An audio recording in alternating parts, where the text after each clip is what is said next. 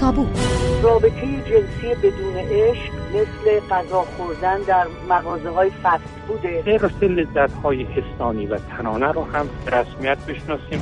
حرفایی که کمتر میزنیم. بذارید خیال شما راحت کنم. قرآن مقدس نیست. هرچی که به نفعتونه که نمیتونید مقدس کنید، هرچی به ضرر. سوالایی که از پرسیدنشان میترسیم. چند تا دختر و زن جوان پیدا شدن که هر کجا میرن خودشون رو لخت میکنن. آقا این حجم عظیم مقدسات شما در حال خفه کردن ما. همه ما آدم‌هایی که شاغل هستیم در واقع تنفروش هستیم. خودارضایی آیا یک نیاز بیولوژیک و روانی است یا گناه کبیره و نابخشودنی آنطور که ادیان و مخصوصاً دین اسلام مدعی هستند؟ تعداد زیادی از شنوندگان رادیو فردا بارها از ما خواستند به این پرسش بپردازیم. افراد زیادی با انواع نگرانی‌ها و احساس شرم و گناه بر اساس آنچه در متون دینی و ایدئولوژیک درباره خودارضایی خواندند دست و پنجه نرم می‌کنند. در ایران رسانه‌های جریان اصلی که ارزش‌های حکومت را تبلیغ می‌کنند اغلب از خودارضایی به عنوان هیولایی سیاه و زشت و گناه‌آلود سخن می‌گویند. در این برنامه از تابو من فهیم خضر حیدری، میزبان مژگان کاهن، روانشناس و زینب پیغمبرزاده دانش آموخته مطالعات اجتماعی جنسیت هستم تا بیشتر و دقیق‌تر درباره تابوی خودارضایی حرف بزنیم. سلام به تابوی هفته، خوش آمدید.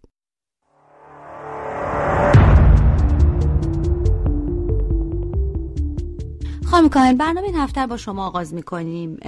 بد نیست از اینجا بحث رو شروع بکنیم که اساساً خودارضایی آیا یک نیاز بیولوژیک، یک ضرورت بیولوژیک هست یا اونطور که ادیان به خصوص در دین اسلام باش روبرو میشن یکی از گناهان کبیره است؟ همونطوری که تحقیقات سالهای اخیر به ما نشون میده، خودارضایی رو میشه به عنوان یه نیاز همزمان جسمی روانی تلقیش کرد و این پژوهش‌ها به ما نشون میده که خودارضایی به فرد میتونه کمک بکنه که بدن خودش رو بهتر بشناسه و یاد بگیره که چگونه بتونه این لذت رو در بدن خودش ایجاد بکنه. و خب این اشاره که به گناه کردین خیلی مهمه، برای اینکه این احساس گناه که حاکی از باورهای فرهنگی میتونه بیاد و این تجربه رو خدشه‌دارش بکنه و این یه چیزی که متاسفانه ما خیلی توی سایت‌ها و وبلاگ‌های ایرانی می‌بینیم که یه سری باورهای غلط و منفی رو از خودارضایی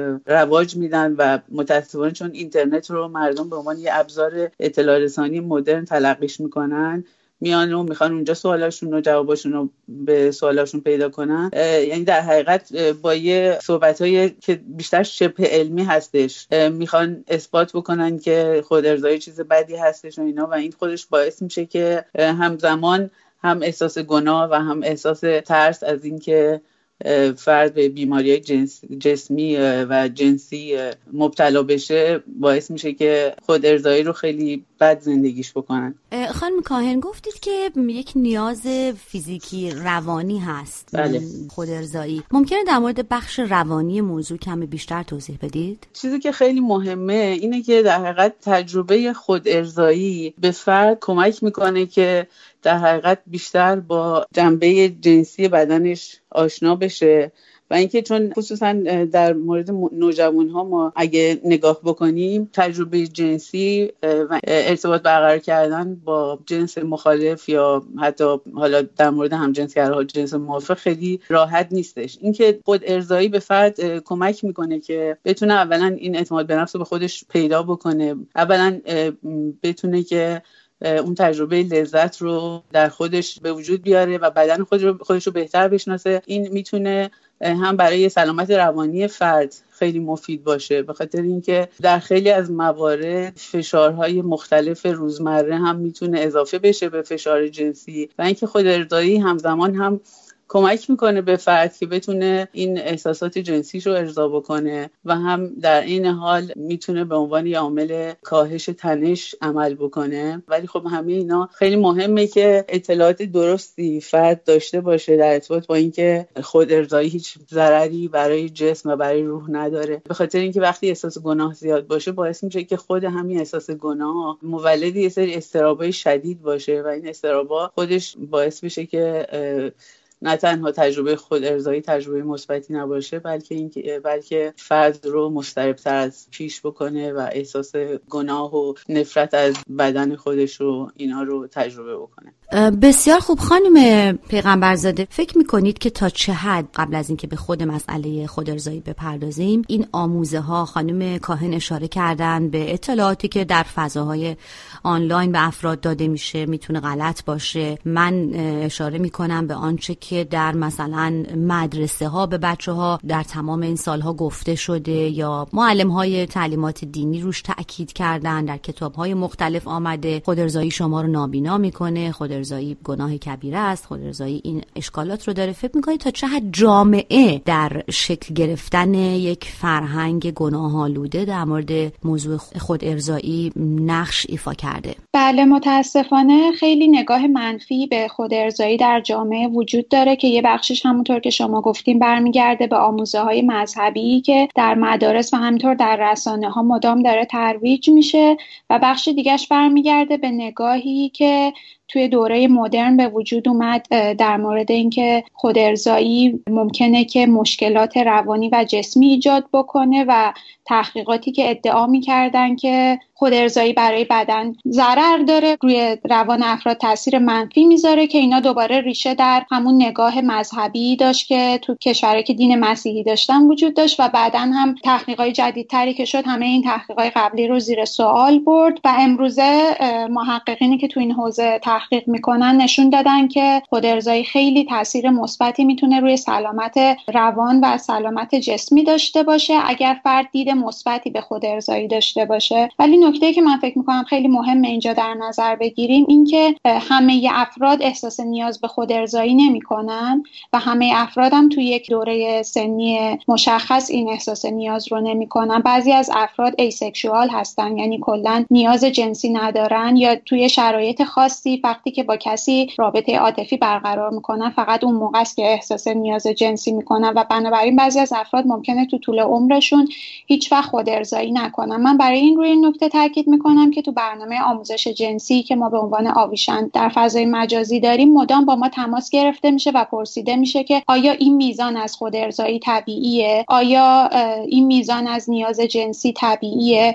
من فکر میکنم خیلی مهمه که در نظر داشته باشیم که افراد با هم متفاوتن و نیاز جنسیشون چه به صورت خودارضایی چه به صورت رابطه با دیگران با هم متفاوته و خودارضایی به عنوان امن‌ترین نوع رابطه خیلی مهمه که فرد بتونه اون رو تو سن مناسبی تجربه بکنه بدون احساس گناه، برای اینکه خودارضایی رابطه‌ایه که توش خطر بیماری‌های آمیزشی وجود نداره، احتمال بارداری ناخواسته وجود نداره، کمترین امکان خشونت فیزیکی و عاطفی توش وجود داره و فرد روی فرایند رابطه جنسی کنترل کامل داره. بنابراین خودارضایی یکی از راهاییه که فرد میتونه اگر مشکل جنسی داره درمان بکنه خودش رو به کمک یه فرد متخصص. مثلا کسانی که واژینسموس دارن، یعنی افرادی که اندام جنسی منتسب به زنان دارن و دخول واژنی براشون دشواره، معمولا یکی از توصیه‌هایی که بهشون میشه اینه که از طریق خودارضایی بتونن این دخول واژنی رو تجربه بکنن و بعد این احساس امنیت رو داشته باشن که با دیگران وارد رابطه جنسی بشن. خانم کاهن، خانم پیغمبرزاده اشاره کردن به اینکه سن مثلا مناسب یا سن به خصوصی وجود نداره برای اینکه اشخاص خودارضایی داشته باشن.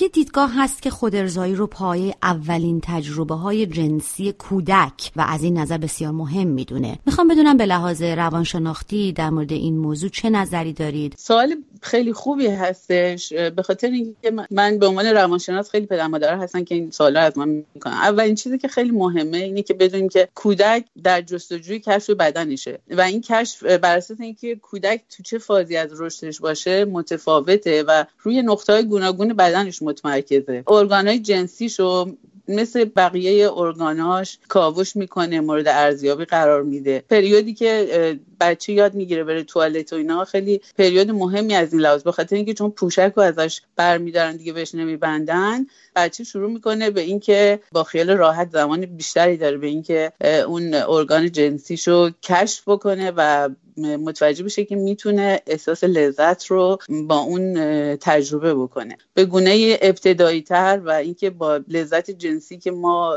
میبریم متفاوت هستش. نکته که مهمه اینه که خودارضایی در کودکان به هیچ وجه پدیده غیر عادی و ناسالم نیستش. خیلی فکر میکنن که اگه کودک خودارضایی میکنه به این دلیله که حتما یه صحنه جنسی دیده. من این سوال از من کردن. این ربطی نداره. کودک با لمس بدنش و تو فعالیت‌های روزمره‌اش کشف میکنه که میتونه با لمس بدنش یه حسایی خودش به وجود بیاره. خصوصا موقع خواب از اون استفاده میکنه برای اینکه آرامش پیدا کنه. ممکنه حالا ولی تو همه کودکان نباشه، ولی توی اونایی که هست هیچ چیز منفی نیست. یه چیزی که خیلی مهمه ما بدونیم که کودک موجود غیر جنسی نیست. هر جا احساسات جنسیش خیلی ابتداییه و با ما بزرگسالا فرق میکنه، اما کار تحقیقی نشون میده که اون لذت جنسی که کودک به شکل ابتدایی تجربه میکنه ابتدای آموزشی هستش که اون با خودش به عنوان یه مرحله از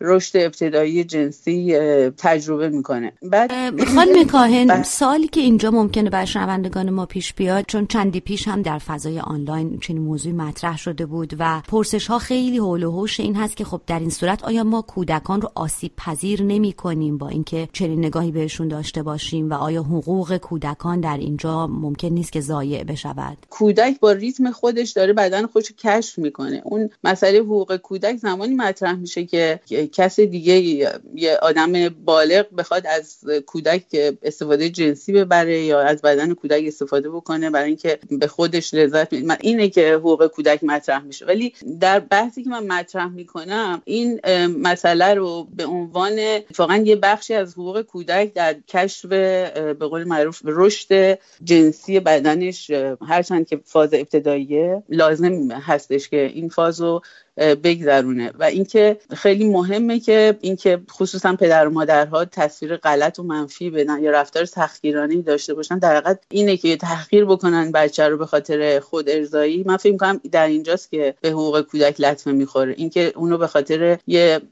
نیازی که داره مورد تحقیر قرار بدیم یا اینکه مورد خشونت قرار بدیم. این خشونت هستش که باعث میشه که در حقیقت حقوق بچه رعایت نشه. من موردایی دیدم واقعا که مثلا پدر بچه رو کتک زد، بچه 2-3 ساله‌ای که جلوی دیگران، جلوی مهمونا مثلا به خودش دست زده بوده، بعدش کتک خیلی شدید هم خودش و هم مادر رو به خاطر اینکه گفته حتما تقصیر تو بوده که یه چیزی به این نشون داد. اینه که میتونه برای بچه مضر باشه.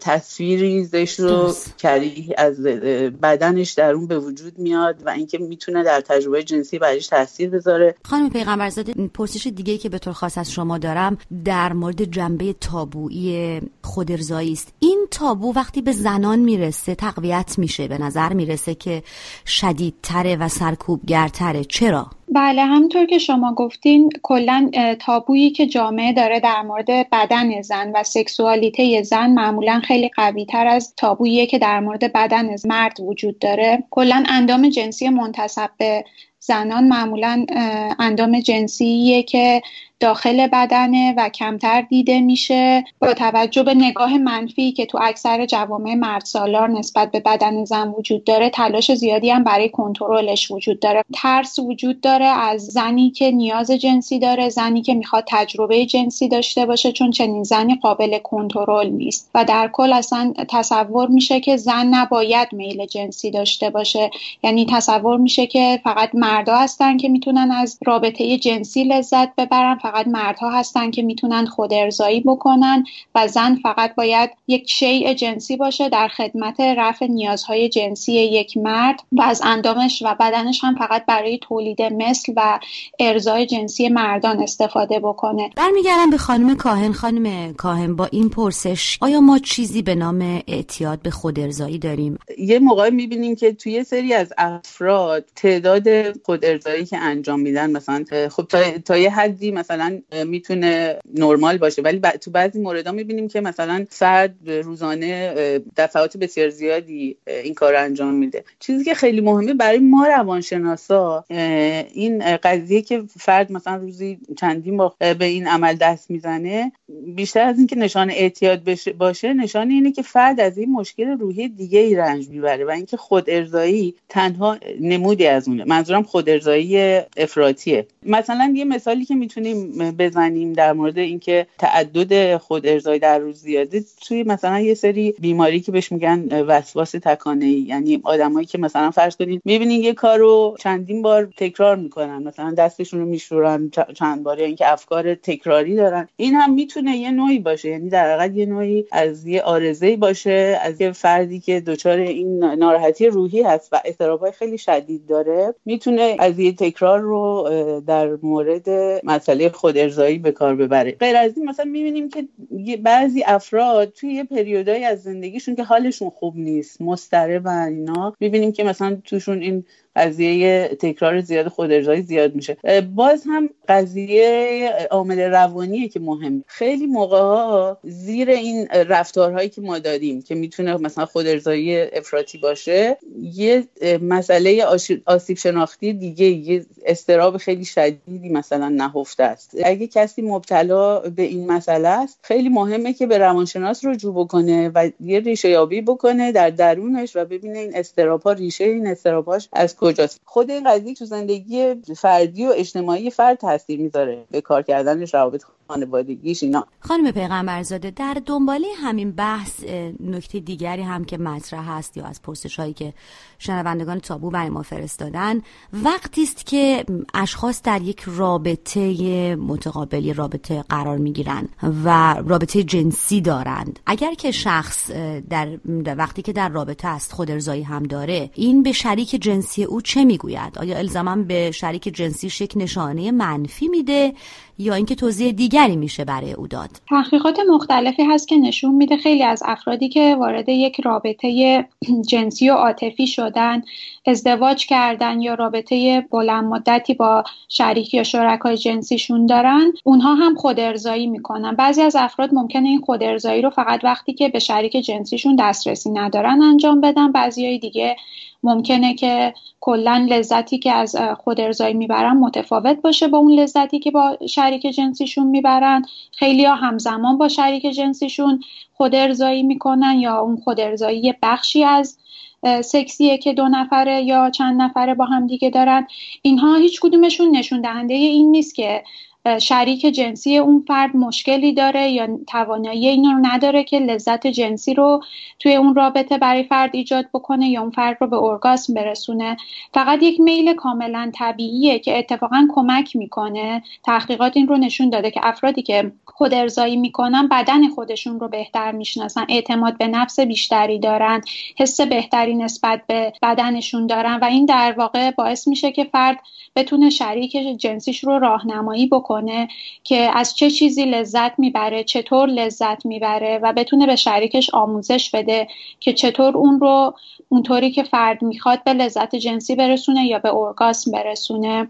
چون در هر صورت این شریک جنسی ما نیست که وظیفشه که ما رو به ارگاسم برسونه. اگر ما نیاز داریم یا علاقه داریم که به ارگاسم برسیم، در درجه اول مسئولیتش با خودمونه که بتونیم بدن خودمون رو بشناسیم و اون شریک جنسیمون رو راهنمایی بکنیم برای اینکه ما رو به رابطه دلخواهی که میخوایم برسونه. خانم پیغمبرزاده، با خانم کاهن یکی از صحبتایی که کردیم در مورد حالا عبارت اعتیاد به خودارضایی یا توضیحاتی که ایشون دادن بحث آسیب‌ها، من رو برمیگردونه به نکته‌ای که شما هم در آغاز بحث گفتید، مقالات و تحقیقاتی که مثلا صحبت از آسیب‌های احتمالی خودارضایی می‌کنند. در مورد این مقالات و منابع میشه صحبت بکنید؟ بله، درسته که خیلی از این مقالات به اسم مقالات علمی منتشر میشن، ولی ما چیزی به نام علم به صورت کلی نداریم. هر مطلب علمی که تولید میشه تحت تاثیر افرادیه که اون تحقیقات رو انجام میدن، دیدگاه‌هایی که اونها دارن و نگرش‌های مسلطی که در اجتماع وجود داره و وقتی نگرش‌های کلی اجتماعی تغییر میکنه، این تحقیقات هم تغییر میکنن. اینکه شما این تحقیق رو چطور انجام بدین خیلی تاثیر مستقیمی میذاره برای اینکه چه نتایجی به دست بیارید. خیلی از این تحقیقات روی گروه کوچیکی از افراد انجام میشه و بعد با توجه به نوع سوالایی که پرسیده میشه یا طوری که این تحقیق انجام میشه اون نتایج دلخواهشون به دست میاد. ولی در هر صورت اکثر تحقیقاتی که در ایران مورد استناد قرار میگیره که بخوان پیامد منفی خودارضایی رو نشون بدن، اینا تحقیقات بسیار قدیمی هستن که سالهاست تحقیقات جدیدتر، تحقیقات متعددی که تو کشورهای مختلف انجام شده نتایج این تحقیقات رو زیر سوال برده. ممکنه گاهی خودارضایی پیامد جسمی خیلی محدودی داشته باشه. مثلا فرض کنید فردی که خودارضایی میکنه با فشار خیلی زیادی به بدنش وارد میکنه، مثلا از طریق اسباب بازی‌های جنسی که فشار شدیدی به نقاط خاصی از بدن وارد میکنن، ممکنه به صورت موقت حساسیت اون قسمت از بدن کم بشه. مثلا در افرادی که اندام جنسی منتسب به زنان دارن، حساسیت کلیتوریس ممکنه به صورت موقت کمتر بشه، ولی این به این معنی نیست که این آسیب جبران ناپذیره یا اینکه الان بدن شخص مشکلی پیدا کرده اگه رفتار جنسیش تغییر بکنه دوباره میتونه مثل قبل از بدنش لذت ببره و اون حساسیت برمیگرده. اینکه تصور میشه افرادی که خودارضایی میکنن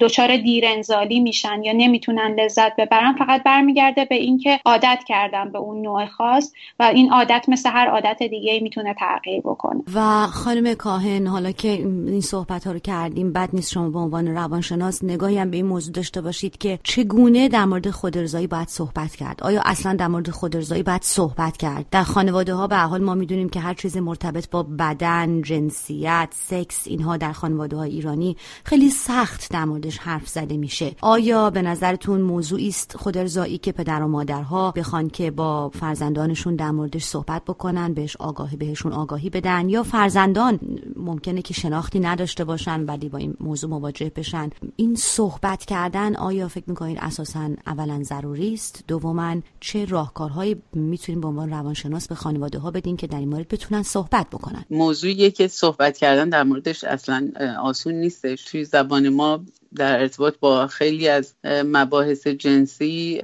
یه سری لغت‌ها و یه سری چیزها خودشون تابو باشن. من فکر می‌کنم اولین چیزی که خیلی مهمه که پدر مادرها بتونن به بچه‌شون یاد بدن اینه که به بچه بیاموزن که بدن خودش رو دوست داشته باشه. ما اگه در ابتدا بتونیم تمام اون تصویرهای منفی که به بچه‌ها میدیم، همه اون کامنت‌ها، صحبتایی که توی یه سری شرایط عنوان می‌کنیم، اینا رو بتونیم حذفش کنیم، خودش خیلی میتونه مثبت باشه. به خاطر اینکه ما همینجوری ملاحظه می‌کنیم که خیلی پدر مادرها بدون اینکه بخوان تو خیلی از شرایط مثلا اصطلاحات زشت بده، نمیدونم این چیزا رو به کار میبرن در ارتباط با هر چیزی که جنسی هستش یا اینکه در ارتباط با خود همین که بچه ممکنه به بدنش دست بزنه. اینه که من فکر می‌کنم در درجه اول چیزی که خیلی مهمه اینه که خود پدر مادرها بتونن به آگاهی برسن، یعنی اینکه واقعا این مسئله رو درست بتونن درونیش بکنن که خودارضایی به بچه‌شون آسیب نمیرسونه. دومی که به فضای خصوصی بچه‌ها احترام بذارن، یعنی اینکه تو فضای اتاقشون وقتی دارن به بدنشون دست میزنن اینا، این در حقیقت دخالت‌های منفی نکنن، خودشون بپذیرن که مرحله از رشد، عملی که بچه انجام میده جزوی از مرحله رشد جنسیش هستش. خانم پیغمبرزاده، صحبت‌های خانم کاهن رو هم شنیدیم. در دقیق پایانی برنامه هستیم و برنامه رو با شما به پایان میبریم. میخوام بدونم که فکر میکنید برای تغییر این نگاهی که ازش صحبت کردیم به مسئله خودارضایی در خانواده ها، در روابط بین فردی، در رابطه خود فرد با بدنش و در جامعه چه روی کردی میشه داشت؟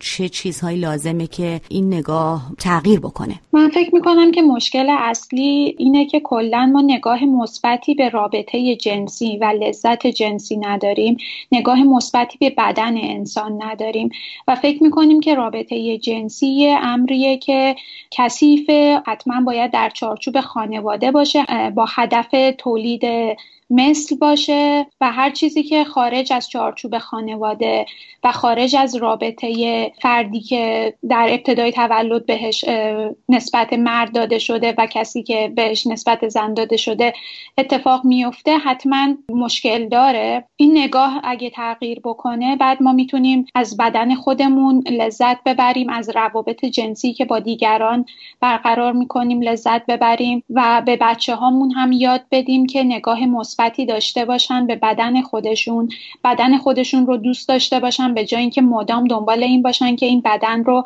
بر اساس استانداردهایی که جامعه تعریف کرده تغییر بدن. چون خیلی از افراد از رابطه جنسی یا خودارضایی لذت نمیبرن، چون مدام بدن خودشون رو مقایسه میکنن با اون ایدئالایی که جامعه براشون میسازه، رسانه‌ها براشون میسازن و این خطکشی که دستمون میگیریم برای اینکه بگیم چی نرماله و چطور میتونیم نرمال باشیم رو بذاریم کنار و تمرکز بکنیم روی اینکه چطور میتونیم خودمون رو دوست داشته باشیم، بدنمون رو دوست داشته باشیم و ازش لذت ببریم. بسیار سپاسگزارم زینب پیغمبرزاده و مژگان کاهن، میهمانان این هفته تابو.